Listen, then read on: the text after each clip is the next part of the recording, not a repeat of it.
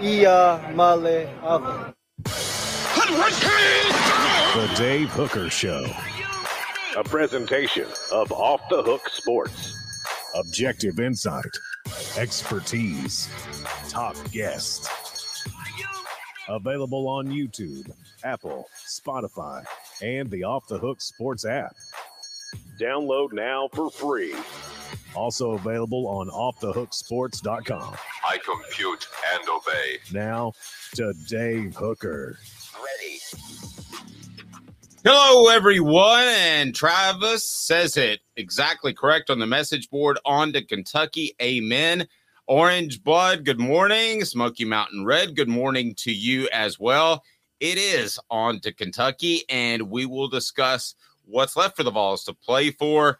Caleb has some scenario in which Tennessee could get back in a championship hunt, I think he wants to throw out there. But nevertheless, Tennessee does have a lot to play for. If nothing else, but a lot of pride in the growth of the program. There's nothing, there's nothing wrong with a 9-win season, considering where Josh Heupel picked up this program in year number 3. We're going to visit with John Adams, as we do each and every Tuesday. So, Caleb, tomorrow you'll have how Tennessee can actually get back in a championship hunt. I'm interested to see that. And I do want to go ahead. Caleb, how are you, sir? I am tremendous. How are you, Dave? I am noticing your chair. I didn't notice it yesterday. It is nice. So let's go ahead and bring in John Adams because John has covered the Lady Vols very closely for a long time. And we begin the program with a sad note, as John's going to try to center his head a little bit. If we can get there we go. As a sad note, Caleb lost a Lady Vol to breast cancer, and that's just incredibly sad. I think my family has been touched by breast cancer, and it's just a terrible thing. And I believe this may be Breast Cancer Awareness Month, Caleb, but Tasha Butts, that was very sad news. It is. It's very, very sad news. And, she had just been hired as the head coach at Georgetown. This was going to be her first year, and it took her life. She was she was a glue player from on those early 2000s Tennessee teams at Ford, not like a superstar, did play in the WNBA, but a very smart glue player. Got them to, I think, 2 straight national titles. I don't think she won a national title herself, but she still did. She was a very, very good player for Tennessee during that time period. Very true. John, hope you're well, sir. What do you remember about Tasha Butts? And really it harkens back to the days of just the incredible run that Tennessee had under Pat Summitt. Yeah, I actually remember more for her personality. I mean, I remember as much for that as I did her playing. She's a really good player, very unselfish player, really good teammate, good team leader. I remember there was one game, I think, where she just came out of nowhere and she had about 30 points. But normally she wasn't like a big scorer. She averaged a little over 6 points for her career. But a good player and just a great personality. Always seemed very happy. It made me really sad to hear that. She was, I think the last time I saw her, she was, I just happened to be in Baton Rouge on vacation, and I saw her there. She was an assistant coach on Nikki Caldwell's staff. And I remember doing a story on her. Her and Ashley Robinson were teammates, and they were very close friends. I think they roomed together. Just a delightful personality, really sad. That's the thing about breast cancer. I lost a really close friend of mine about 5 years ago to it. You hear someone has breast cancer and you think of something, well, that's something that can be overcome. A lot of times people have good results in fighting that, but there are different forms of it, and some forms of it are very virulent, and there's not a whole lot you could do. And I think she had that kind. She lasted about as long as my friend did with it once she was diagnosed as having it. And no matter how hard she fought, it just spread to all parts of her body. So really sad about losing a really good person. Yeah, me too. It's exactly what happened to my grandmother. The breast cancer part of it was taken care of, but it had spread to other places about a year after her initial diagnosis. So we pray for everybody that has lost anyone to cancer, and it's the disease that's really touched us all. No good transition to this, but here we go. Let's talk some football. We always love John Adams on each and every Tuesday. So here's what we have on tap today. A couple of trends that are going opposing ways for the Vols. They don't play great on the road at times. Yet they tend to bounce back. So what does that mean for Kentucky this week? We'll discuss that as always. Our football IQ segment, which we absolutely love when we point out when coaches can be dumb. Yes, that does happen. Also, why can't Nico get on the field? John brought this up in a conversation we had last night. And we're going to start it off, though, right now with today's tough question. And today's tough question brought to you by Andy Mason, AndyMasonRealEstate.com. And here we go. Today's tough question. Take a side. Take a stand. The Dave Hooker Show, a presentation of OffTheHookSports.com. I don't think anybody's jumping off the Josh Heupel bandwagon just yet. By the way, go ahead and smash that like and subscribe button. We greatly appreciate that. Click it and click it often. And thank you so much. If you haven't subscribed yet, we're with you each and every weekday at 10 a.m. And we'll have Jamal Lewis later on this week as part of our Celebrate 98 series. So let's talk Josh Heupel for a second. Losses at Florida, at Alabama. Get your thoughts on the message board, and I want to get Caleb's thoughts as well. But, John, today's tough question is, are the losses at Florida and at Alabama Josh Heupel's fault? And it's brought to you by Andy Mason Real Estate, AndyMasonRealEstate.com. Go there now for your real estate business. Best service, best prices in the biz. John, ultimately it's all on Josh Heupel. But are those losses in particular his fault? Yeah, I thought the Florida game was probably the worst he's coached here, though I don't really remember all the first season, but that kind of struck me during that game. And the Alabama in the second half, I give a lot of credit to Alabama for that. I think we tend to look at the team we cover as it's all about that team and what it does or doesn't do. But I thought that had so much to do with Alabama and Nick Saban. He's considered the greatest coach in college football history for a reason. But I just thought against Alabama, I thought those fourth down gambles were ill-advised because of Tennessee is just not it's not great in short yardage. And the play calls weren't effective. Of course, you could always say that in hindsight, but particularly on the latter one, when Alabama had the momentum, I don't like it when coaches try to force things. They feel the momentum has shifted, and it's almost an impatience and got to get it back, let's go for it here. Well, even if you make that first down, I'm not sure it would have led to anything. So I just thought that was a really bad time. I would have tried to pin Alabama back deep in its territory. So, yeah, I thought a lot of that was on Josh Heupel, and he took responsibility for the way that game went. Caleb, are the losses at Florida and at Alabama Josh Heupel's fault? Yes, but in different ways. So I think the loss at Florida, I actually don't blame Josh Heupel's play calling at all at Florida. I had no issue with it. I think the issue with with Tennessee at Florida was Cooper Mays not being healthy. They had so many issues with pre-snap penalties and pre-snap reads and missing blocks that they couldn't get into a rhythm. The defense plays off the lead, so they were going to struggle in the first half. The Cooper Mays injury, as Dave, you and I talked about yesterday, that part might be Josh Heupel's fault because it just doesn't seem he should have been.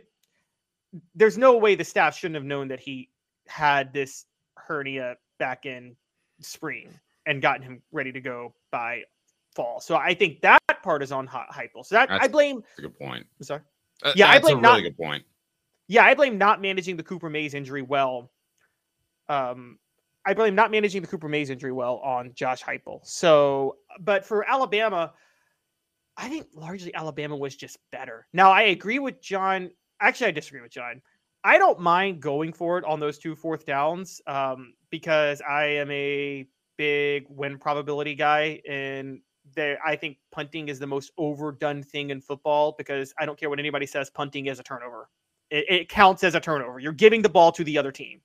And I just think that I'm almost like near midfield, 4th and 1. I would 99% of the time go for it, but I will criticize the play calling for that. But I'll save that for my football IQ segment because I think the plays that were called were absolutely horrendous, and I didn't need hindsight to criticize that play calling because I think there's just obvious things to do on 4th and 1. John, I think that the Florida game was an injury issue with Cooper Mays. Now, what Caleb brought up was a good point. Why wasn't this diagnosed in the spring? I know that was a concern on behalf of some of the people involved, but I would put that more on the injury situation with Cooper and the fact that Tennessee's program is not built up to the point that they have sufficient backups at several positions. God bless Ollie Lane, but he's not going to go on to the NFL and be an all-pro. And Alabama, I would put that completely on Josh Heupel. I would. I didn't like the 4th down calls. I understand Caleb's point. I specifically didn't like get out of the shotgun when you're 6'5", 240 pounds, and you're a quarterback. Can you not take the snap under center? So, John, I'm with you with the Alabama game for sure. Yeah, I just think Caleb apparently is a big analytics guy. I think coaches rely on that too much. I think you've got to have more of a feel for the game. I don't see anything wrong when you call it a turnover, but you can turn it over by, if you call a punt a turnover, you're giving it to the team. You might be giving it to the team 45 yards downfield. In a game like that, where these aren't spectacular offenses, I think field position can matter. It just depends on the nature of the game. I just thought that was an awful call, about as bad as a decision as he's made and Josh Heupel's made in a game. And then it was compounded by the play calls. It's a pet peeve of mine to not get under center on 4th and short. I mean, Tom Brady for seems like 50 years, I guess it was more like 20, but he made a living making short yardage plays, just getting under center, taking a snap and pushing forward. And he's not nearly as big as Joe Milton is. So, yeah, that was a bad call, I thought. And also, what about the – Go ahead. And also, like, what the Eagles are doing, if you're not going to do a standard sneak, why not the tush push? That works every time if you have a good blocker. Yeah. Push them from behind. Nothing like a good tush push, John. Yeah, that's become fashionable. I remember when that was considered illegal. You couldn't do that. Mm-hmm. And the first time of note was, I guess, when Southern Cal in one of its championship seasons, I think it was at Notre Dame, Matt Leinart, the quarterback, was literally pushed into the end zone. And back then it was kind of like, was that is illegal or not? And I don't remember reading where, okay, that's legal. It just sort of, in my mind, it just sort of became legal. But it's completely different. You didn't used to be able to do that. As far as the Alabama game, I think that last year you had a special quarterback in Hendon Hooker. You had a special receiver in Jalen Hyatt. John, Tennessee doesn't have that this year. I almost feel like, even though it was year 3 under Josh Heupel, that the talent differential was as significant or more significant than it was last year by losing those 2 guys. Tennessee's better on the front 7. We could break down the whole roster, but Tennessee talent-wise up front didn't look as good to me, especially when they had the ball. Well, I mean, we talk around it a lot of times, and we also talk about it, but there's a big change at quarterback, and you can't ignore that. This is not the best offense for Joe Milton. It's not the best offense for his skill set. And so Josh Heupel is determined to make this work. They They've stuck with Joe Milton all the way. He's determined to make it work, but it really hamstrings his play calling and what he wants to do ideally. This is not a Josh Heupel offense. It's not the offense we saw the first 2 seasons, and you kind of have to attribute that to quarterback. He's calling plays to work around what Joe Milton's game. So that alone, I mean, that stands out to me. Tennessee's averaging 15 points fewer a game. And yeah, you can point, it hurt to lose Darnell Wright, a first-round NFL draft pick, and it hurt to lose Jalen Hyatt. But still, to me, and this isn't just a knock on Joe Milton. It's a fact that his skills, he would be, to me, better off in a drop-back passing game. He can't throw on the move, and that's what this offense needs, is somebody that throws on the move. And I give Joe Milton a lot of credit for the way he ran the ball against Alabama. That was a significant step up for the offense. But still, Josh Heupel has to call plays around what Joe Milton can and can't do. I agree to that. I agree with that completely. Now, on the message board, we had a question about Cooper Mays. Is he does he have a COVID year? Yes, he does have a year remaining. So he could come back. But let's be honest, whether it's Cooper or Addison Nichols or whoever it is, if you don't have a center in place by year 4, there's a problem with your program, because you've had plenty of time to build that up. And I think Cooper Mays' plans right now are to go to the NFL. As far as the draft grade, I was told that he got somewhere from like a 4 to 7 type of draft grade last year. He's an overachiever. I don't think that Cooper Mays is going to be a first-round pick, but he will have to determine whether or not he wants to get to the NFL after this year. But he does have a year remaining, but there is NIL money, some via Off the Hook Sports. There's some NIL money that may want him to stay. I don't think I can compete, though, with the Giants, John. Well, so maybe whether Cooper Mays goes or stays comes down to how much you're willing to spend, Dave. It's all on me, isn't it? Yeah, it all is. Tennessee's interior offensive line is on Dave Hooker. Yes. That's fair, I think. Yeah, I'm going to go out and have to sell some advertising. Okay, here we go. It's time for What the H? And we're going to talk a little bit of Nico, because he came up in a press conference yesterday, and I was a little stunned to hear it, to be real honest with you. What the H? What the? What was he thinking? Release the hounds. The Dave Hooker Show. Keep cool. A presentation of OffTheHookSports.com. All right. Nico was brought up in the press conference yesterday. How's he doing? How's everything going? It was a little bizarre. What the H brought to you by Zen Sports. I don't know why that question was even asked, because at this point, it's pretty obvious Joe Milton's your ride or die quarterback, isn't it, John?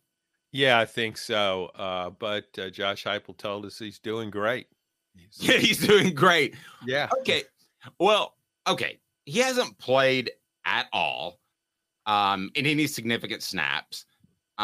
They said they weren't going to redshirt him, which of course they weren't going to do. He's not going to be around until 2028. And I mean, he's not going to be a 5th-year guy. John, it opens up, though, and you brought this up when we were talking last night prepping for the show, and Caleb and I talked about it at our 3:45 a.m. production meeting. Why haven't they played him? Is it just the love for Joe Milton, or is it that he's not performing as well in practice? I mean, it opens up Pandora's box of issues. Yeah, it's could be all of the above. Team chemistry. Obviously, the coaching staff is infatuated with Joe Milton. They see him as a great team leader. He's their quarterback, and they're sticking with him. And I'm not proposing that Tennessee suddenly give Nico the job. But one thing we've noticed about Joe Milton, he goes into these sort of, for lack of a better term, slumps in the course of a game where he just doesn't play as well. And sometimes those slumps can extend for an entire half. That's why I would consider using Nico. Just give the guy a series. the sky won't fall. Just give him a series and see how he does. He would be a change of pace. Teams are certainly honed in on what Joe Milton does best and does worse, so they wouldn't be as prepared for Nico. It's a gamble, but I think it's also a gamble to stick based on the track record. When Joe Milton goes into one of those tailspins, will he come out of it in time? And so, yeah, I don't see anything wrong with that. I wouldn't worry about team chemistry. I'd be trying to do anything I could to get an offense going that seems stagnant at times in games. Caleb, I think team chemistry was an issue in the offseason. I think they wanted Joe Milton to be the guy, and I think that's been very clear. I was told that he would be the guy no matter what, unless Nico just really, really stumbled. I'm sorry, unless Joe really, really stumbled or he got hurt. But that love affair should go away once the season begins and you see Joe Milton struggle. And I know we're talking about this with Milton coming off one of his better games of the season, but I think it's still pertinent. I don't think it's pertinent from last weekend at all. And I know people want to use the second half as an idea of him spiraling. I didn't see him spiral. Let's talk about what happened in the second half. Remember, Tennessee scores a touchdown at the end of the first half to go up 20-7. How does the second half play out? Alabama scores a touchdown on the first drive. That's not Joe Milton's fault. He wasn't on the field. Their first offensive possession, they're spotted the ball at the 4-yard line because of the correct call that I've never seen made before, where D. Williams looked like he was waving off the kickoff, and then Cam Seldon returned it. So Tennessee spotted the ball at the 4. Josh Heupel ran it 3 straight times. So you can't really put that on Joe Milton at that point. Josh Heupel was just playing for field position in the punt and just gave up on that drive. And so that drive's not Milton's fault. Alabama gets a field goal. What happens on the next drive? They're near midfield. Milton would have converted a first down on a pass to Ramel Keaton, but Ramel Keaton had to bobble the pass, which is why he fell short 1 yard of the first down. And then Tennessee got stopped on the 4th and 1.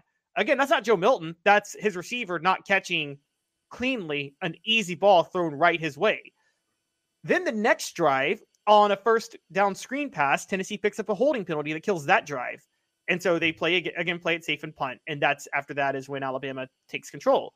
So it wasn't none of those first 3 drives that Tennessee scored on, they were 0% Joe Milton's fault. Now, then the strip sack came after Alabama was up 27-20. Yes, that's Joe Milton's fault, but that's one bad play, one killed drive. But there were 3 drives before that literally have nothing to do with Joe Milton not being able to score. It was all on so many other random factors that you can't really put on him. So I can't really say he spiraled in this game. I can say that with the Florida game, but I can't say that with this game. Well, he only passed for about 90 yards in the second half. Right, but again, 2 drives were taken out of his hands, and they just ran the ball 3 straight times. And so I don't know maybe you could say that shows a lack of faith they have in Milton, but there's the one on the 4-yard line, and then there's the holding penalty on Jacob Warren. And both of those drives, Heupel just decided to play it safe and punt the ball and just run it 3 times. Well, the strip sack was disastrous.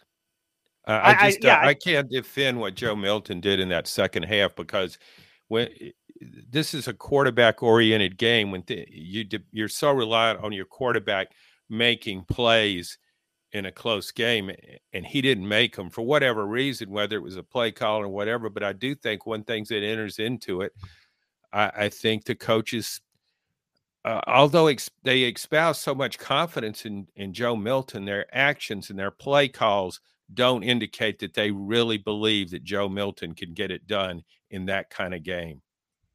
I 100% agree with that. I 100% agree with that even earlier in the season, John, where I felt like this offense was really pared down because of Joe Milton's shortcomings. I thought you saw that very early in the season. Oh, yeah. And one thing I've noticed to me, I've not allow myself to introduce myself. Yeah, I am me. I know Joe Milton, it seems to be throwing the ball with more touch now.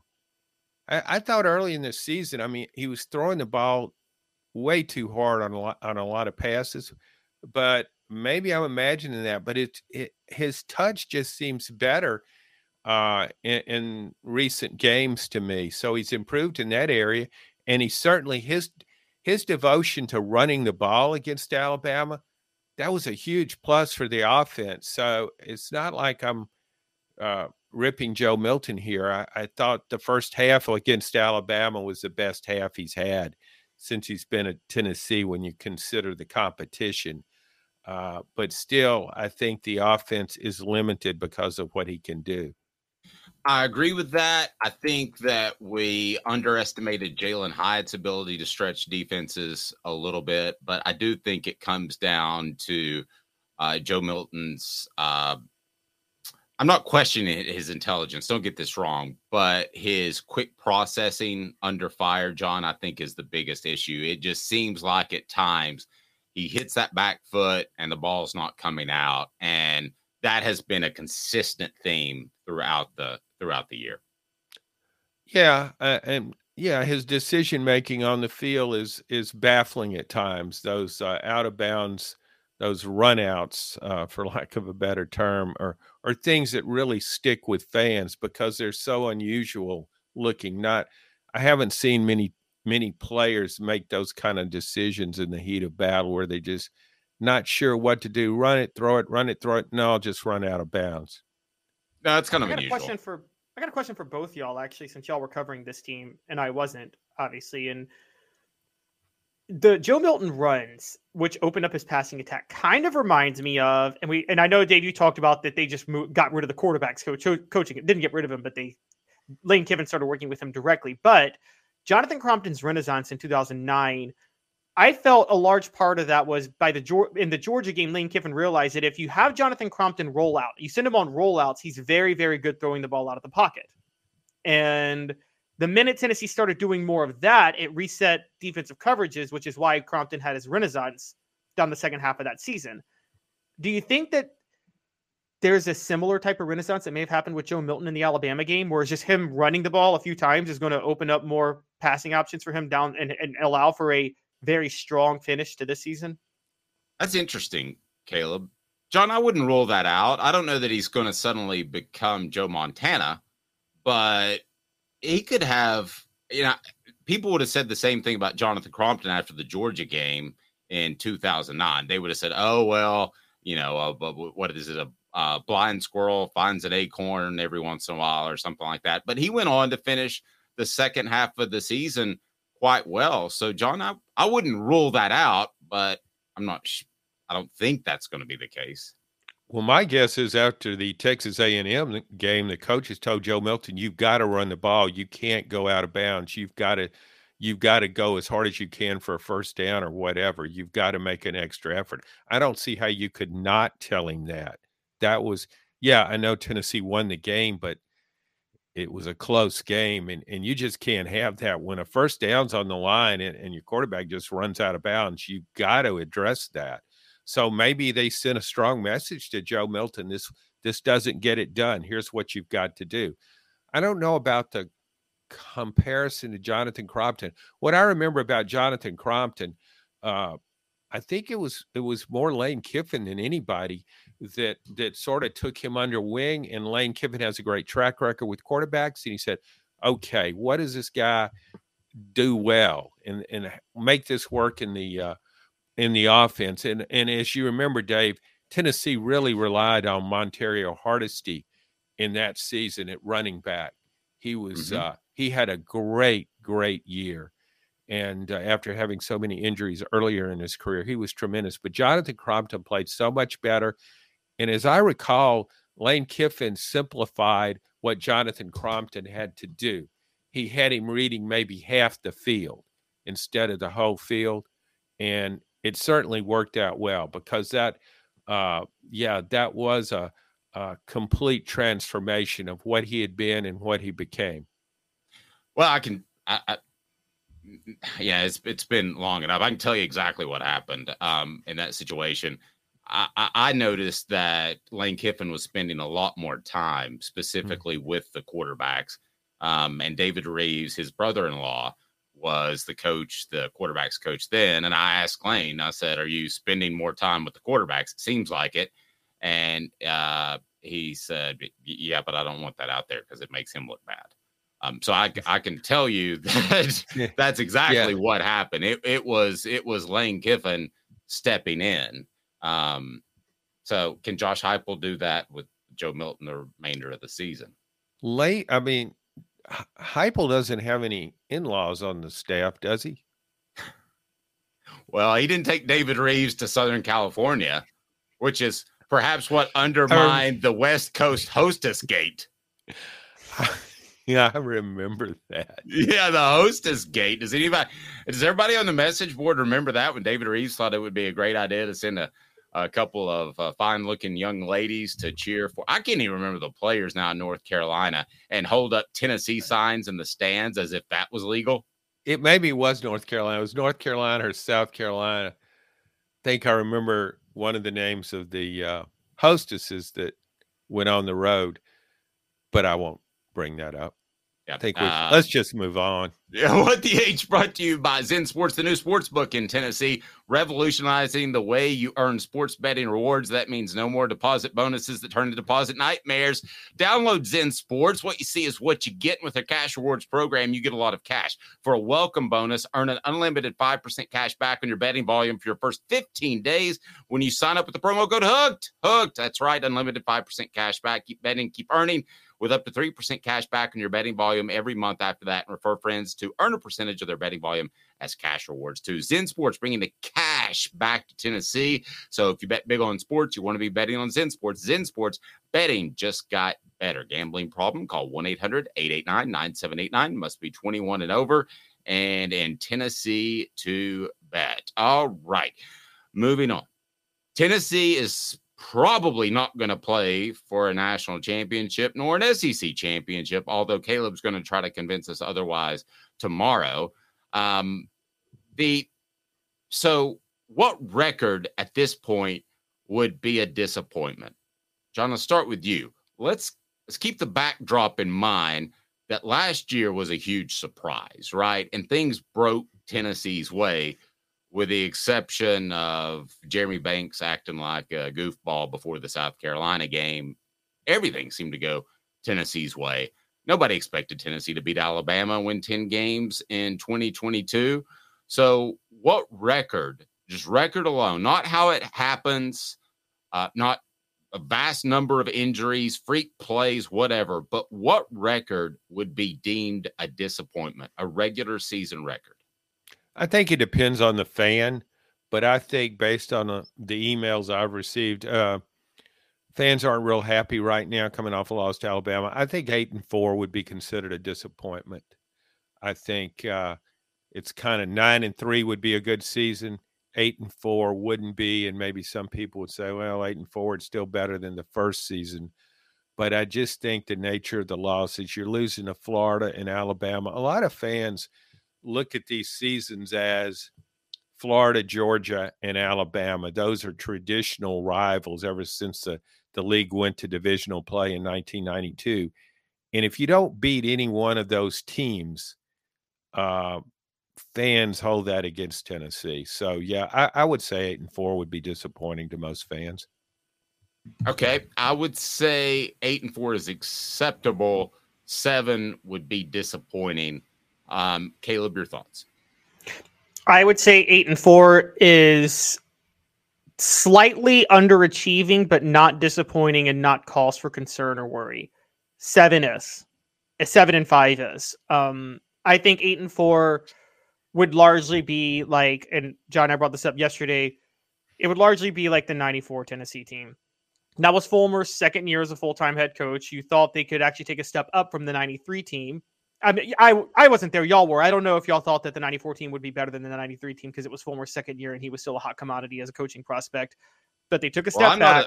I'm not as old as John. Hold on. I wasn't there yet. Dave, you were at least 20. Well, yeah, but I was more interested in the Strip than I was Neyland Stadium at the time. I don't think Dave wants to join my generation. Yeah, I remember the '94 season, but things went awry in that season.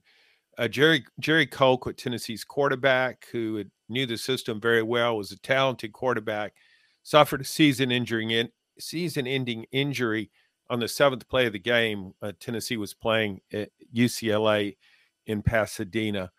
And then it became a juggling act with quarterbacks. Eventually, Peyton Manning took over. Tennessee finished strong.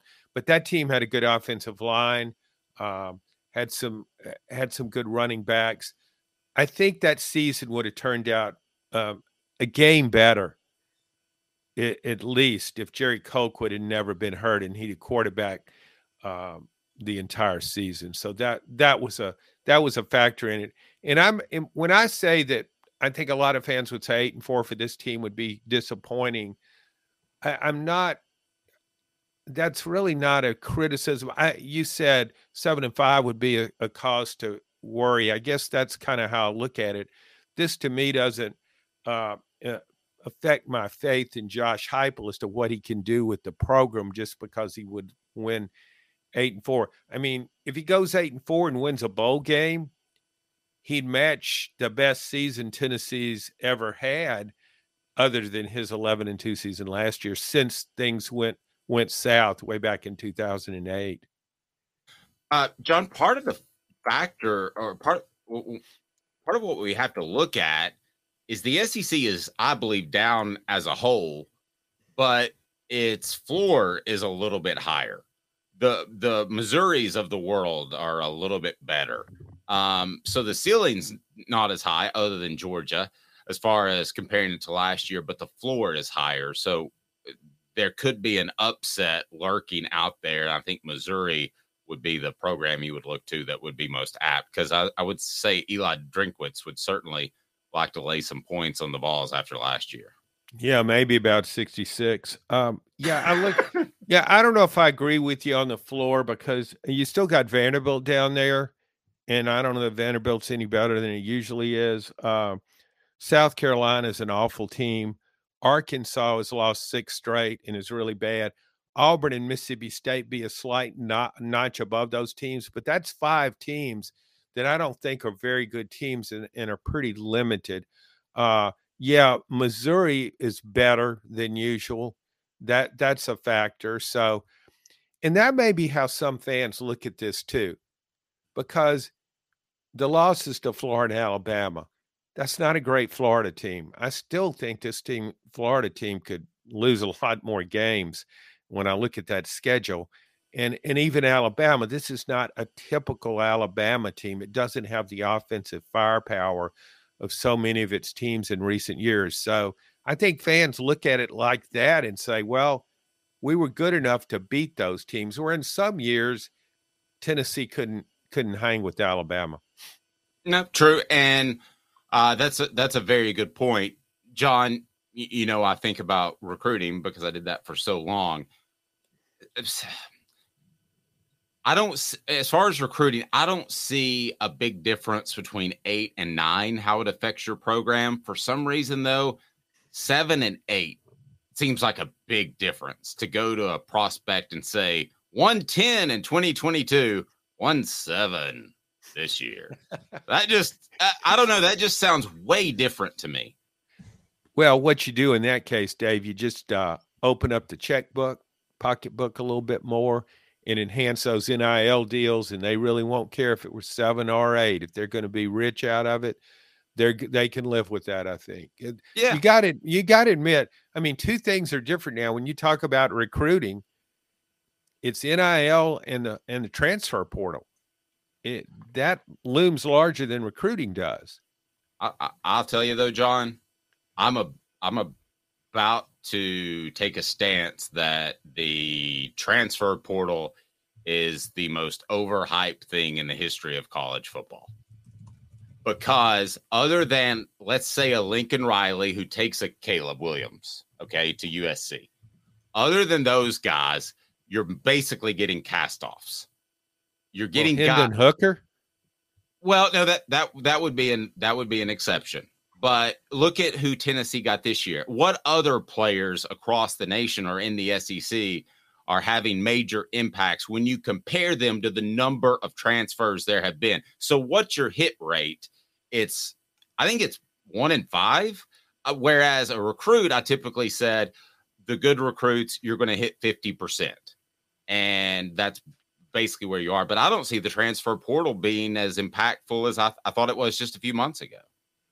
Oh, I mean, look at Ole Miss. Where would Ole Miss be without the transfer portal? Well, yeah, that's absolutely true. There's partially a talent evaluation process in this. And look, we're talking about how much blame does Heupel get. I think Josh Heupel has an issue that he has to prove to the rest of the nation about his ability to evaluate talent, because it hasn't proven itself to be good right now. I mean, he was the one, John, and you know this, and Dave, I'm sure you know this too. Heupel had 4 quarterbacks on the roster when he took over Tennessee, including Hendon Hooker. He went out and got Joe Milton himself. How did he not see that Joe Milton wasn't a fit for this offense? He really wanted Joe Milton when he was the offensive coordinator at Missouri in 2017. He recruited him heavily and tried to get him there. Then he went out and signed him. And we know now at this point, there was no real open competition in that fall camp. Joe Milton was the starter, was as sure of a bet to start as Brent Schaefer was at Ole Miss in 2006.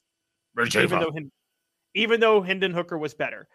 And to me, that's still a huge knock on Josh Heupel, that he went into fall camp saying, I'm going to start Joe Milton, and I don't care that Hendon Hooker outperforms him. I think he dismissed Kaden Salter over a petty weed charge because he wanted to make room for Joe Milton. He a petty weed. I like that, Caleb. It was less than a gram. Yeah, I don't even know what petty that weed. That should be a legal term. I think he wanted every excuse to make Joe Milton the starter. And now we're seeing it here. He missed on Andre Carrick, who he tried to get out of Texas, who is just not good. I don't think it's a lack of effort. I just don't think it's good. He missed on Dante Thornton, who I think could be good, but I think Dante Thornton, maybe he's doing weed or something. I don't know, but he plays like it. He plays like it. That's all I'm going to say, because he doesn't seem like he cares when he's in the game. And so he missed on 2 Power 5 transfers. And then, I mean, look, we talk about his recruiting to shore up the offensive line. One of the reasons there's not a lot of depth on the line this year, Josh Heupel has missed on a lot of linemen he signed. You know, there's Addison Nichols, Mo Clipper, Masai Reddick. These are all Heupel signees. Where are they? Why can't they see the field? Are we saying that Jeremy Pruitt is a better talent evaluator than Josh Heupel? Yes. Woo, strongest comment. Yeah, that would be scary, wouldn't it? Be terrifying for Tennessee fans. No, Scary doesn't begin to cover it. I think It's Jeremy Pruitt Halloween. I disagree. I think Jeremy Pruitt is actually one of the better talent evaluators. I just don't think he knows how to utilize his talent. But I mean, I think Jeremy Pruitt, I actually think he'd make a good NFL GM. I know that's crazy, but It is. if you had somebody break down the math for him saying this is what you can and can't afford, because I don't think he'd be good at the math part of it with the contracts, but I think he can scout the talent well. Yep. This according to Travis. Go ahead, John. Well, he needs a good babysitter to help him along with those talent evaluations. Jeremy Pruitt is a better evaluator, 100%. Travis says. Now, in all fairness, a little pushback on my comment earlier. Keenan Peely, had he not gotten hurt, would have been a contributor. Gabe Judy Lawley has been a contributor. So it's not like Tennessee completely crapped out at the transfer portal. Those are pretty good players. Portions of those the program. BYU kids always play hard, though. You always trust BYU transfers. Oh, no, I think it's and in Peely's case, I think it's Samoan guys. I mean, I think if you could field a team of just Samoans, you'd win a championship almost every year. Campbell, Cunningham, Taylor, and Hahn. Enjoy life better when you see better. Local vision service for LASIK, cataract surgery, and your annual examination. ccteyes.com. ccteyes.com. John, you gave me a weird look on the Samoan comment. Yeah, I didn't think we should venture into ethnic discussions. Probably stay away from that. No, I've discussed this with Greg Biggins, who is part Samoan for 24/7. I mean, they play hard. No, I'm kidding. They do. I mean, their culture kind of their depicted as really good team guys, hard workers, good work ethic. So yeah, I'm still trying to think through Caleb's thoughts on Jeremy Pruitt. I know you don't like to have a lot of rules and too much structure, but I think bringing up Jeremy Pruitt's name in a positive way is kind of risky for your advertisers. Maybe not, but just a thought. He found Hendon Hooker, and he found Jalen Hyatt, and he found Cedric Tillman when Cedric Tillman was a 2-star in Nevada. Yeah. What? Like nobody, he was a 2-star. Yeah, he was a 2-star on Rivals. I think he was a 3-star on 2 for 7, but a 2-star on Rivals playing in Nevada. Nobody noticed him. Jeremy Pruitt takes over in 2018. Tillman is one of his first offers. He goes out and he immediately offers Tillman. That's scouting right there. You got to give him some credit on that. John, I thought if you just suited up, you got 3 stars. In most cases, but maybe he forgot something like a helmet or that kind of thing. Yeah, he was a 3-star, and he showed up to the championship game without a helmet. Yeah, I'm ready, Coach. Put Thurman me in. Thomas style. Does anybody remember that from the Super Bowl? I was at that Super Bowl. Oh, man. That was great Also, move. he also found Bryce Thompson and Alontae Taylor and specifically went after them to play cornerback when a lot of people wanted them to play receiver on the recruiting trail. Who on the message board thinks that Caleb wants to go back and hire Jeremy Pruitt? He is a great talent evaluator. That does not mean he's a good coach. Yeah. Well, why okay. did he go 3-7, Caleb, in his last year? Because, Josh Heupel went 11-2 with a lot of those same players. He went 3-7 because he can't coach. He's not a good actual on the field coach. I mean, we agree on that. Yeah, and I mean, this is kind of, and also, again, Jeremy Pruitt didn't have the Jimmies and Joes that were better than Alabama or Georgia. And if you're going to win on the field with talent, you have to find the guys that are better. What he did was he found players that were overlooked because Tennessee couldn't recruit at that level, that were good enough with the right coaching to beat those schools, not Georgia, because Heupel hasn't done that. And so I think that's where we're at with Jeremy Pruitt when we're talking about him. He found guys that with the right coach and the right system, they could be good. The problem was Jeremy Pruitt didn't know how to put them in the right system. Yeah, and Jeremy Pruitt also, John, was a little bit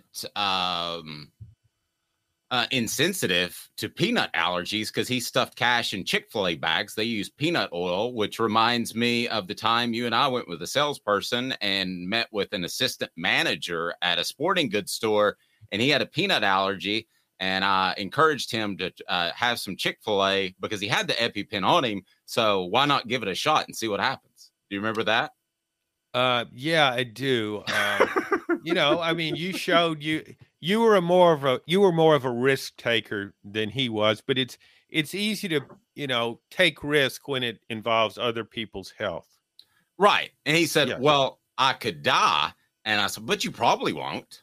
Yeah. Play the odds and just think how much you could gain. John and I met with the assistant manager. He goes, sounds good to me. And I don't think he had any input whatsoever. 2 minutes, Football IQ, our weekly segment, talking about coaches and not so bright decisions. Josh Heupel may make the list for the first time with Caleb Calhoun. I'm Dave Hooker, John Adams. 2 minutes. Sun, sand, and salt water, the beach is a very relaxing place. Unless you wear contacts. Ow! Open your eyes to the best the beach has to offer with LASIK vision correction from Campbell Cunningham Laser Center. Sports Treasures in North Knoxville is one of the South's largest sports cards and memorabilia dealers, featuring over 10 million sports cards from vintage to modern. Sports Treasures carries a full line of hobby boxes, singles, autographed memorabilia, Tennessee Vol collectibles, fan cave decorations, and so much more. See a museum full of collectibles at Sports Treasures, 4819 North Broadway in Fountain City, and Sports Treasures on Facebook. Sports Treasures, where the real sports fan goes to shop. Have you seen the latest TriStar Hats Co. product? TriStar Hats Co.? What's that? You know, those really cool hats, shirts, tumblers, and even license plates with 3 stars like the official Tennessee flag and stripes like the American flag. Pretty patriotic if you ask me. Ah, gotcha. Seen those. Those are cool. Where can I get them? Simple. TriStarHatsCo.com. And if you order now, there's 10% on any order $50 or more. Plus, use the promo code HOOKED. With the promo code HOOKED, you get 10% off. That's hooked. And don't forget free shipping with any order over $50. Stock up at TristarHatsCo.com. That's TristarHatsCo.com. There are plenty of wannabes out there, so make sure you go to TristarHatsCo.com for the best quality and customer service. Will do, and I'll be sure to use the promo code HOOKED. That's hooked when I do to save an additional 10% off. TristarHatsCo.com. TriStar Hats Co. is a trademark of TriStar Hats Co. LLC. Any use without express written consent is prohibited. Who's this guy? Hello, wizard. The Dave Hooker Show. Who? A presentation of Off the Hook Sports. What? YouTube, Apple, Spotify, and the free Off the Hook Sports app. Back to Dave Hooker. Green Wave says, risk it for the chicken biscuit. Talking about the sales guy that we tried to poison one time. I'm not taking any responsibility for that, Dave. That's on you, not me. It's on me. Just have a couple of nuggets. What could go wrong? Yeah, it's healthy.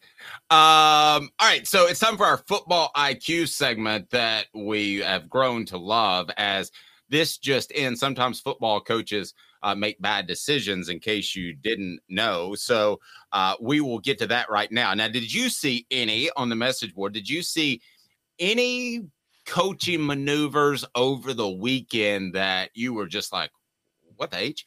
And you can go ahead and put that up there, and we'll be glad to address those. So basically, we're going to go ahead and tell you that they're really smart, but they have different levels of dumbness. One is, that's crazy, Tracy Morgan, and the other is a little bit stronger, and that is, You suck. Yes, suck out. never gets old. I don't know why that makes us all giggle. We're grown men. All right, here we go. Caleb, do you want to start with us? What do you got in our football IQ segment? Well, I would like two honorable mentions before I start and the reason I want to do two honorable mentions is because I usually reserve these for coaches who cost their team games with these decisions. But there's one coach who was incredibly stupid with a decision, but he got lucky and won. But I'm like, he still should be called out, even though you won. And so I want to start that with Mario Cristobal of Miami. And I know we piled on him 2 weeks ago when he deserved it, but this time Miami had the ball at the 38-yard line, score tied in regulation, 2 timeouts and a minute and a half to go, and Cristobal played for overtime. Now, he has one of the best kickers in college football. He needed maybe 25 yards to get a field goal, and he played for overtime. Now, he won in overtime, but you play for the win in that situation, always. And so he deserves to be called out even though he won. So that's my first honorable mention. John, he still won. So what level of dumbness are you giving that? Yeah, it's some level. I mean, it's not the most flagrant because he did win the game, and maybe I don't know what it went into his thinking. It's not as bad as some of his other decisions. So I don't know. We're grading just him on a curve of himself. Yeah, we'll just go with this level. That's crazy. That's crazy. That's good. Yeah, that's crazy. Cristobal is terrible, Travis says. I have to admit, I was so high on Cristobal about 5 years ago. I thought he was going to be the best coach, and I was dead wrong. All right, Caleb, well, what do we got next? All right, so this is not an on-field one. This is an off-field one. I don't think the Michigan cheating scandal is a big deal, but the scout that bought the tickets to the opposing team's game in his own name, so they got called. That's how they're getting caught. I'm deeming that one right now. You suck. Yes, Yeah. I mean, Jeremy Pruitt would have at least had his wife buy the tickets. Yeah. John, okay. that whole the Michigan thing is bizarre to me because you know what opposing high school coaches do when they have an off weekend? They go scout the other team. Why the hell is that? Excuse my language. Why is that even a rule? No, to me, it's just thorough coaching and evaluating the opposition. But boy, it's not going over well. It's almost like there's a lynch mob out to get Jim Harbaugh one way or the other. I think there is, because he's flirted so much with the NFL. I think they've about had enough of it. And it's ironic that Michigan has, I believe, the best team in college football this year, but we'll see. Caleb points out they haven't played anybody, which is true. All right, Caleb, what's up next? And I hate to say it, guys, but Josh Heupel is going to make this list. Yes, and we will save Josh Heupel towards the top. So the first one in the game that costs the team. Kenny Dillingham. I called him out 2 weeks ago, the Arizona State coach. I'm calling him out again. Up 7-3 in the fourth quarter. It was 3rd and 10. Off an incomplete pass, Arizona State forced a 3rd and 10 in the red zone. Dillingham did one of these things that drives me crazy that coaches do. He lined up, he saw the offense, and then he called a timeout because he wanted to see what the formation looked like. Well, guess what? Arizona State needed that timeout at the end of the game when Washington was able to run the clock out. I don't get the calling a timeout because you want to see the formation. The other team's just going to change their formation for the next time they come out. I think it's stupid. I think it's dumb. And it cost him late in the game because he didn't have a timeout that would have stopped the clock and given them the ball back if he had that timeout. John, that whole take a look at the defense and call a timeout, that seems like that's single wing stuff. That seems like that's 50 years old. It's almost one of those things like let's ice the kicker. One of those things that started and everybody said, oh, you got to do that. Because if you don't, then everybody will say, well, why didn't you ice the kicker? So, yeah, you got to call a timeout there. It's interesting. I watched the game Caleb was referring to, just as I watched the game the previous week, or maybe it was 2 weeks ago, when I was watching Arizona playing. Maybe I can't even remember who Arizona was playing, USC, but it was right? it was USC, and I thought Arizona should have won the game. And Arizona State, I don't think Arizona State's won but one game, and it was out playing Washington for parts of that game and had a great chance to win. And yeah, that kind of decision making down the stretch was not good at all. All right, so I'm going to give that, and because I can't imagine the head coach or the defensive coordinator said, all right, they took a timeout, so let's just, they know what we're going to do. Let's run the same thing out there. I can't imagine somebody doing that. No. Well, no, they would think, they think we're going to switch to something else, but we'll come back with the same thing. Oh, the double sneakeroo. Yeah. This is that football Jedi IQ that we don't trick. understand. Yeah, Jedi mind trick. Or, yeah, he was like, they're playing checkers, we're playing chess. Yes, these are not the droids you're looking for. Yeah. It's a huge. You suck. You suck ass. Never gets old. All right, Caleb, let's get to Josh Heupel. All right. We want to do Josh Heupel now? Okay. Well, we can do another one if you want. I got a few more actually that I'll just have to run through real quick. You guys can. This one may not be as bad, but I thought Mac Brown, North Carolina, and their loss to Virginia, they got inside the red zone, brought up a 1st and 10. Drake May played well, but Amari and Hampton averaged 6 yards a carry in that game. They threw it 4 straight times. You got to run it one time in the red zone at that point. That was like Butch Jones, 2017 Florida, not running it with John Kelly when they got inside the 15-yard line and Florida was tired. So calling 4 straight passes was just next level stupid. All right. Well, I think it depends on the look. So I'll just give that a. That's crazy. All right. So let's get to Josh Heupel. One more before Heupel, and then we'll get to one him. more before Heupel. You guys may disagree with me, but Hugh Freeze punting on 4th and 1 near midfield against Ole Miss in the second half. It was a 14-14 game. Ole Miss has an elite quarterback and an elite offensive coach in Jackson Dart and Lane Kiffin. I believe in Hugh Freeze, but I think you go for it in that situation because you're outmatched playing a very good offense in Ole Miss. John, thoughts? Caleb does not believe punting should ever be called. I don't.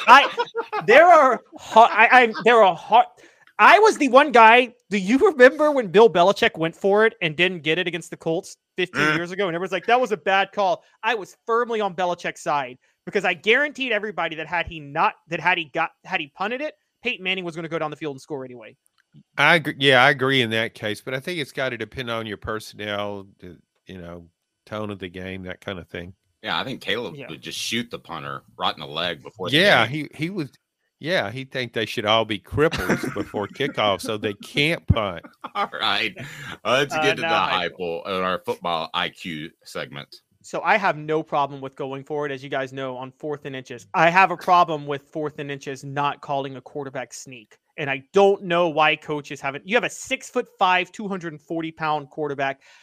This goes back to practice. My guess is they don't practice it. Why don't you practice the QB sneak once a day just so like you can do it? Because how many teams now are, and you're seeing this in the NFL. Do you guys realize how bad red zone offenses are in the NFL right now? Teams are losing games because they're not converting 4th and 1 or 4th and 2. Those were gimmies 20 years ago. And now they're not. And it's driving me crazy because I think the problem is they're not practicing plays under center. John, how bad did you dislike how much did you dislike that call on 4th down? You mentioned it earlier. I thought that was trying to force an issue. Yeah, that's just I just don't like it when you've lost the momentum and you try to force something. I just don't think it's the appropriate thing. Be patient, and as much as Caleb hates it, gain some field position, and then you can. Yeah, the play call. I mean, it was bad all around in my mind. I wouldn't have gone for it, and I said that. I was like, no, don't do that. And then the play itself was not a good call, I didn't think, but you can debate that. I just I want the quarterback under center if you're going to do that. Yep. But Josh Heupel's not the only guy that does that. Some coaches just don't believe of getting out of the shotgun. That's their thing, and they want to stay in the shotgun regardless of down and distance. I'd rather throw the ball. I'd rather even throw the ball if you're determined. I'm serious. If you're determined to go out of shotgun, I'd run a slant, do something. See how hard Joe Milton can throw it at somebody. Orange Blood says Heupel would rather lose his left hand than go under center. I don't know if he's left-handed. He did it twice last year. He did it 3 times last year. He did. You're really charting the punt opportunities. And as far as Caleb's thoughts on punters, Smoky Mountain Red says Tanya Harding them. Why? There's John. Well, why me? There is one more punt situation that I think I can get John and Dave on my side for this one, because I hate this one. Arkansas, Mississippi State. It was 4th and 1 from the Mississippi State 33-yard line. And Sam Pittman decided, let me take a delay of game and then punt the ball. Well, yeah, that was incredibly stupid. That calls for a Dave. Oh, yeah, sorry. Yeah. That's crazy. Or that one? Even, You suck. No, Yeah, worse than that. There you go. Yeah. Sam Pittman, and to compound things, after the game, he just said, I just didn't know what to do there. I just didn't know what to do there. Yeah. That's on me. I mean, Sam Pittman has coached his way onto the hot seat after being a beloved coach at Arkansas for a couple of seasons. He made a veteran coaching move by firing his offensive coordinator. Get rid of him so everybody will say, yeah, Dan Enos is the problem, not you. But then he made just an egregious decision by saying, I had no clue what to do in that situation. I didn't know, should I kick it, go for it? And then I just froze. I mean, how bad can you be? You almost could have fired him right then. Do you know why Sam Pittman is so lovable? Because he's a big guy? That's probably a factor. But also, he'll pick up the phone for any interview. We could probably have him on tomorrow. I mean, why don't you call him right now and get him on the podcast? All right, let's go ahead and dial that up. John's appearance brought to you by Herald Group Security Solutions. We want to make your children safer. Leadership experience, specialization, addressing problems through unique mission-specific mitigation techniques, making your children safer one school at a time. Working with private schools now, but we're going to push that to get into public schools to avoid the terrible scenarios that we have seen across our country. So, John, we certainly appreciate your time. Your thoughts on if the Vols bounce back against Kentucky. I wrote, how Tennessee, there are two opposing trends. One, they don't play well on the road, particularly in night games. Two, they usually bounce back. So which is the stronger of the two? They usually bounce back, particularly when you're playing Kentucky. Kentucky stays up late at night trying to think of ways to lose to Tennessee, and they usually come up with a good idea. So, yeah, this is the perfect time to be playing Kentucky. I don't care if Kentucky had 2 weeks to get ready. It'll probably work against them, and Kentucky will overthink everything. Yeah. 2 weeks to get ready to lose. All right, John, greatly appreciate it, sir. And we can follow your work in the Knoxville News Sentinel, the USA Today Network, and you're out there everywhere. So thank you, sir. And anything else you would like to add? No, I just want to send out an apology to punters everywhere. They work hard at that craft, and they deserve their place on the field, despite what Caleb says. Yeah. Go punters. Yes, absolutely. Go Colquitts. Sober or not. All right, John. Great stuff. We greatly appreciate it. We'll talk to you soon. Thank you, sir. Thank you. He's John Adams. I'm Dave Hooker. Those two opposing trends that we talked about, I did write about on offthehooksports.com, and we shall discuss that in exactly 2 minutes. Got some numbers I want to throw at you, and they're pretty interesting in terms of Tennessee and the way they bounce back and the way they play on the road. And Caleb, you had a question yesterday. Does Kentucky practice in the afternoons or the mornings? So I've got an answer to that. I reached out to them, and I think it's a factor because if you look at LSU last year, they practiced in the afternoon. So an 11 Central Time kickoff was like 7 a.m. or our 3:45 a.m. production meeting. So in 2 minutes, some numbers that I think will get you more informed as we continue Off the Hook Sports. Got cataracts? We can fix that. Never miss another moment. With a little help from Doctors Campbell, Cunningham, Taylor, and Hahn at cctis.com. Hi, I'm Rick Terry, and we at Rick Terry Jewelry Designs pride ourselves in the highest quality craftsmanship from a family-owned business here in Knoxville for over 35 years. At Rick Terry Jewelry Designs, we also take pride in being an affordable option for all your game day accessories, especially those fire opals. At Rick Terry Jewelry Designs, we want to be your jeweler every day and especially on game day. Go Vols! Hi, Mike Davis here with City Heating and Air, reminding you to always dare to compare. Our team provides quality local heating and air service, installation, and maintenance across East Tennessee.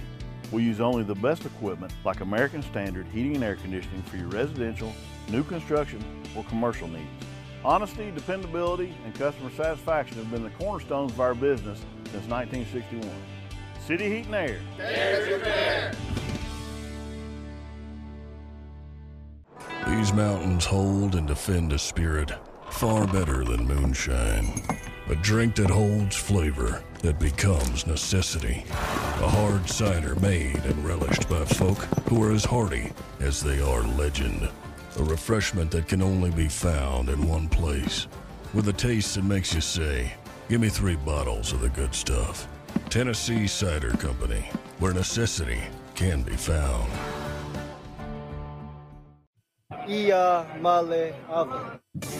Objective coverage. Hey, that's new. If we get caught, we're going to jail. The Dave Hooker Show, a presentation of Off the Hook Sports.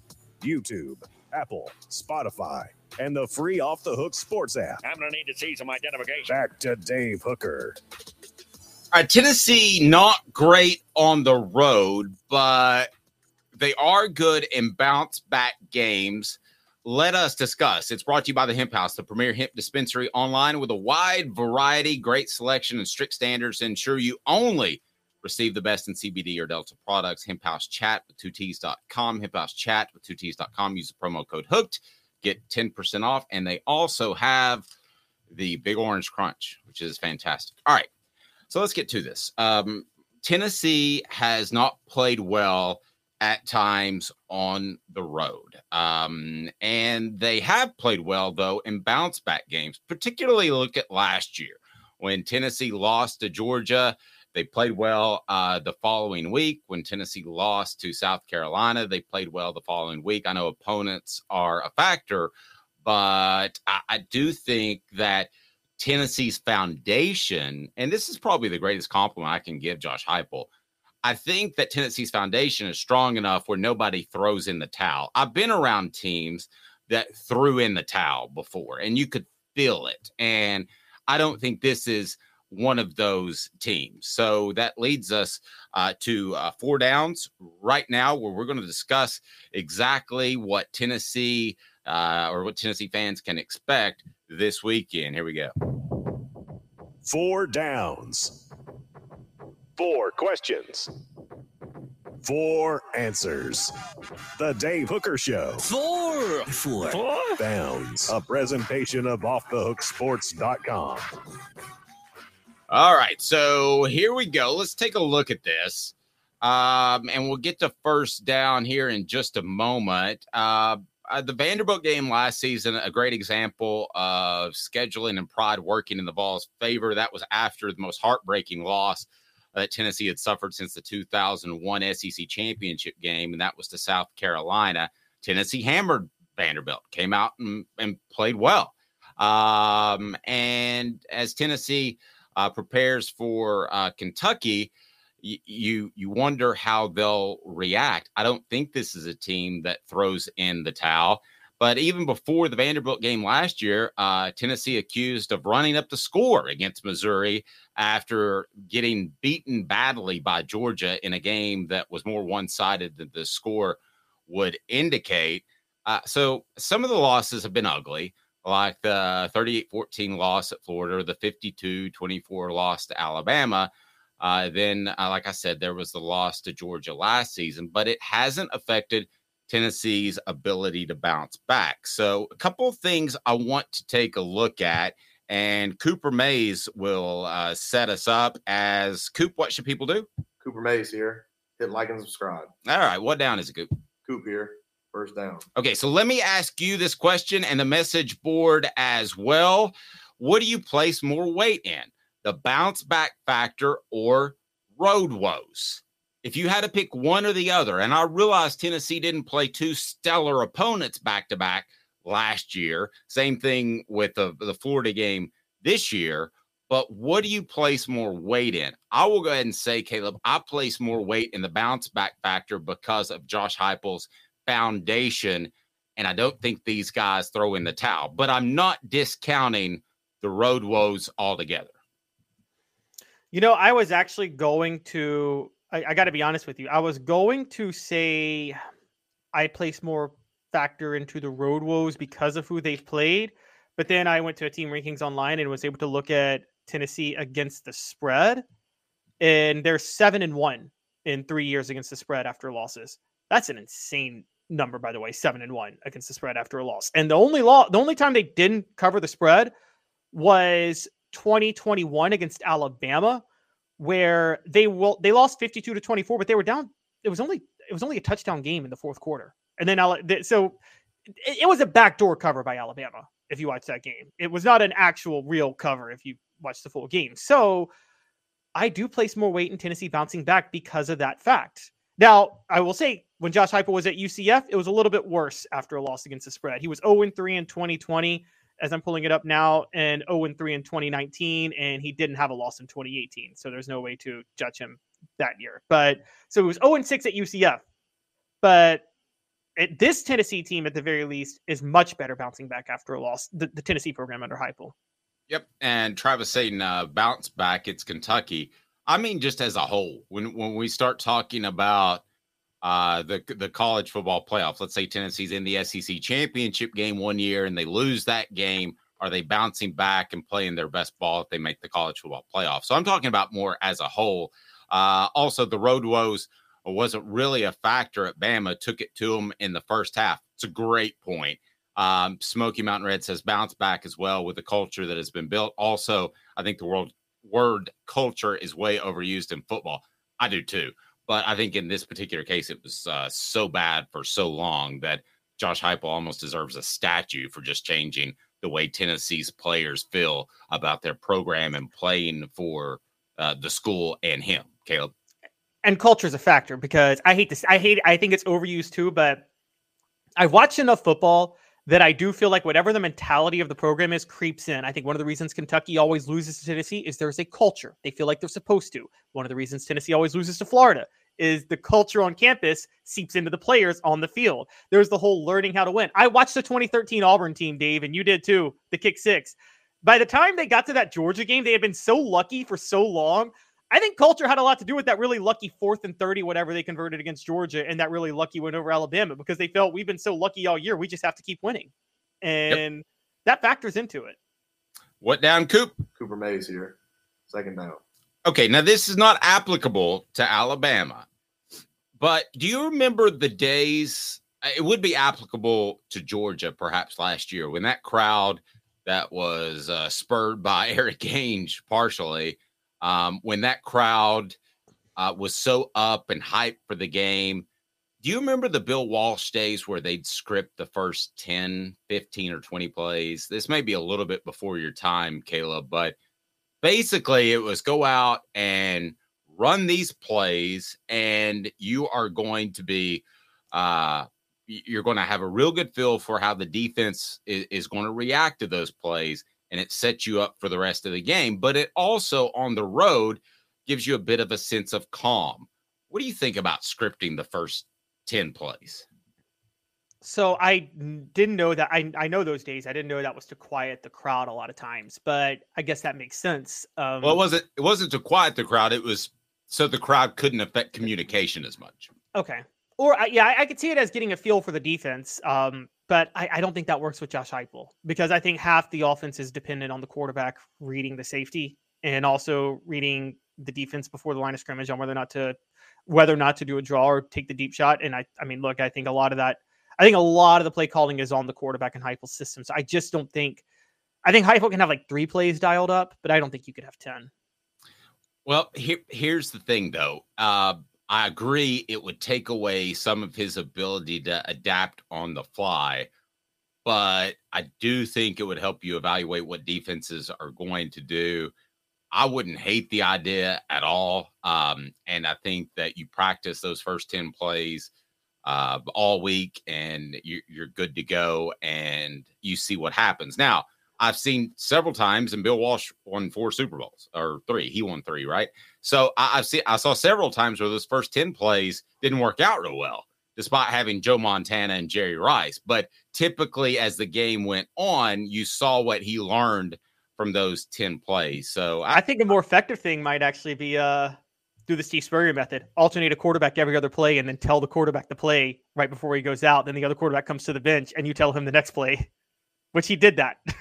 Yep. All right. What down, Coop? Tennessee center Cooper Mays here. 3rd down.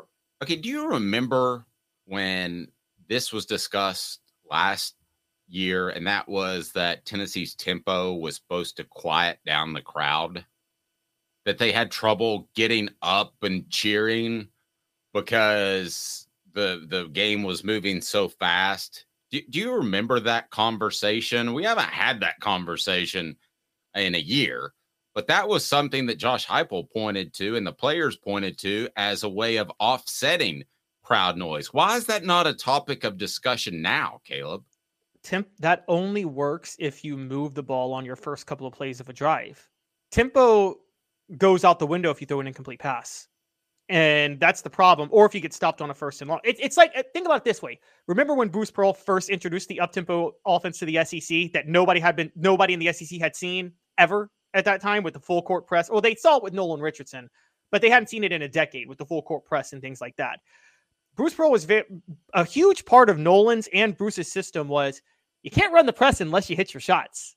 You have to make your buckets on offense to set up your press. And it's similar with tempo on offense. But you can still run tempo with an incomplete pass. Not as easy because the ref has to go get the ball, spot it. The ball sails, and it takes a minute to spot the ball back. So you can't run tempo with an incomplete pass the way you want to. And also, you can't keep the defense on its heels, particularly like if you get a stop on, if you only get a yard on 1st and 10 and you're playing behind the sticks at that point, you can't really afford to play behind the sticks when you're running tempo because you don't have the defense on their heels as much. And so you have to be able to keep the defense on their heels. And so they just haven't done that well this year. It definitely had the Bammers quiet. It did, but I will say this, that's an incredibly overrated place to play in terms of difficulty. They're used to winning. It's not that loud, which leads me to 4th down. All SEC center Cooper Mays here. 4th down. Right. Are the Vols spoiled by the home stadium? I mean, Neyland has absolutely gone from one of the good places to play to one of the best places to play. Is Tennessee a touchdown favorite? We usually say 3 points given to the home team, but is it a touchdown favorite? Is it a touchdown better at home than on the road? Caleb, I think there's something to be said for that because the atmosphere at Neyland Stadium has become better than I can ever remember. And I mean that, well, with the exception of the 98 team, but with all they have going on and the production value and all of that, Green Wave agrees with me. Neyland is easily worth 7 points. I don't know that every stadium can say that. I don't know that Oregon could say that you're worth 7 points. I don't think Bryant-Denny's worth 7 points, but I think Neyland's worth 7 points. I do too. I think Neyland's worth 7 points. And one of the reasons we've never seen this, by the way, is because for the longest period of Tennessee football history, big home games aren't a thing by the time October comes. The gauntlet of their schedule used to be, even when they were at their peak, the gauntlet of their schedule was over by middle of October. And, you've never really seen Neyland Stadium with the crowd in a meaningful late game. Now, but yeah, I mean, I think it's very clear that Neyland is a threat. And you're right, the 98 team, I feel like that 98 Florida game is the loudest the stadium has ever been or will ever be. The crowd won that game. Florida made how many mistakes in that game to lose? I mean, the crowd won that game. And I thought they helped. There was a rumor, too. We were talking to Philip Fulmer on the Celebrate 98 series that there were some sort of jet engines being played outside the stadium. I have no idea if that's true, but yeah, you couldn't hear. You could stand side by side and you couldn't hear. Smoky Mountain Red just made me giggle. Vandy's toilet bowl is worth 14 points to the opponent. That's pretty good. I like that because it probably is. Portions of the program brought to you by Tennessee Cider Company, the original hard cider of the Smoky Mountains. Use the promo code HAT to receive some free swag with your cider order. Available most anywhere in the U.S. tncidercompany.com, tncidercompany.com, and use that promo code HAT. Tell them Off the Hook Sports sent you. We greatly appreciate that. And now we discuss the 12-team playoff. All right. So this is where I have been the whole time. Caleb's coming around to me. Tennessee fans should come around as well. The 12-team playoff is the way to go because so many teams would still have so much to play for. Caleb's going to try to convince us that Tennessee can win a championship tomorrow. I keep teasing that. I don't know how, but I look forward to it. A 12-team playoff changes things for everybody. Every team with 2 losses at this point can say you can still win out and get in the playoff, especially teams with 1 loss, obviously. So, Caleb, it will make college football better. You asked the question. I would ask you first to defend the opposite side, and that is, how would it not make it better? Oh, well, okay. So the question I'm asking about today, because we'll have plenty of time to debate the 12 team versus BCS or the 14 playoff, excuse me. But the question I'm asking about this year is, everybody's saying because this year's been wide open, and you agree. Is this one of the most wide open years you've ever covered in college football? It is for me. I mean, yes. Since 2007. So everybody's saying the 12-team playoff would be awesome this year if they moved it up a year. I disagree. I think going back to the old system would make this year better because it's so wide open. So many teams think they have a shot at a championship, and they're all playing playoff games from October through the end of November. And I don't want to sacrifice that for a couple of 3 hot weeks in December. So while I understand the sentiment to the 12-team playoff, and overall I'm somewhat coming around to you in certain ways, I remember the 2007 season, Dave, when LSU got in with 2 losses to the BCS when it was just 2 teams. That was the most exciting year in the history of college football. It's the greatest season in college football history. There's not a close second, the 2007 season. And this year is going to be like 2007. I wish they just had 2 teams playing for the national title at the end of the year. It would be so much fun because every game would be a playoff game for so many teams from now until the end of November. And you're sacrificing that for a couple of weeks in December. I don't know. But those couple of weeks in December when college football falls off the map are just so bizarre to me. No other sport takes a 3-week break. And really, it's more like a 4-week break for any games of significance because, you're talking about the playoffs, but also the January 1st bowl games. I mean, that's what other sport? Can you imagine if the NBA or the NFL said, hey, we're just going to take a timeout for about a month before the playoffs? It's just bizarre to me. Well, what we all forget is college football for the longest time was never about the January bowl games or the postseason. College football was about those 3 months, September, October, November. And then January, that bowl game was just like a little bit extra icing on the cake. That was something in the ether. But the bulk of the season was September, October, November. We forget this. Up until the 1970s, Dave, the national champion was crowned before bowl games were even played. Everybody knew that bowl games were just an extra little thing to make New Year's Day fun, but they weren't supposed to be really part of the season. Well, no, I get that, but that's stupid. I thought it was great. The whole regular season mattered. Go watch Premier League soccer in Europe. They don't even have a postseason. They just play a round robin, and the soccer's stupid. Okay, how about this? You like NASCAR? NASCAR, the Chase Cup ruined NASCAR. It ruined NASCAR permanently. Well, a lot of things ruined NASCAR, but the Chase Cup ruined it. NASCAR was close to competing with the NFL before they put in the Chase Cup. Okay, because now what you do with the Chase Cup, you try to compete with the NFL in November and October, but you can't. But you know what you did with the Chase Cup, Dave? You made the Daytona 500 useless. No one cares about the Daytona 500 anymore because it's a regular season race. It's stupid. Well, NASCAR got beat up by football, basically. The chase was to try to take just a few viewers away from football, but that's they were never going to do that. No, that was never going to happen. I agree. The chase was stupid. I agree the chase was stupid, but NASCAR ruined NASCAR themselves.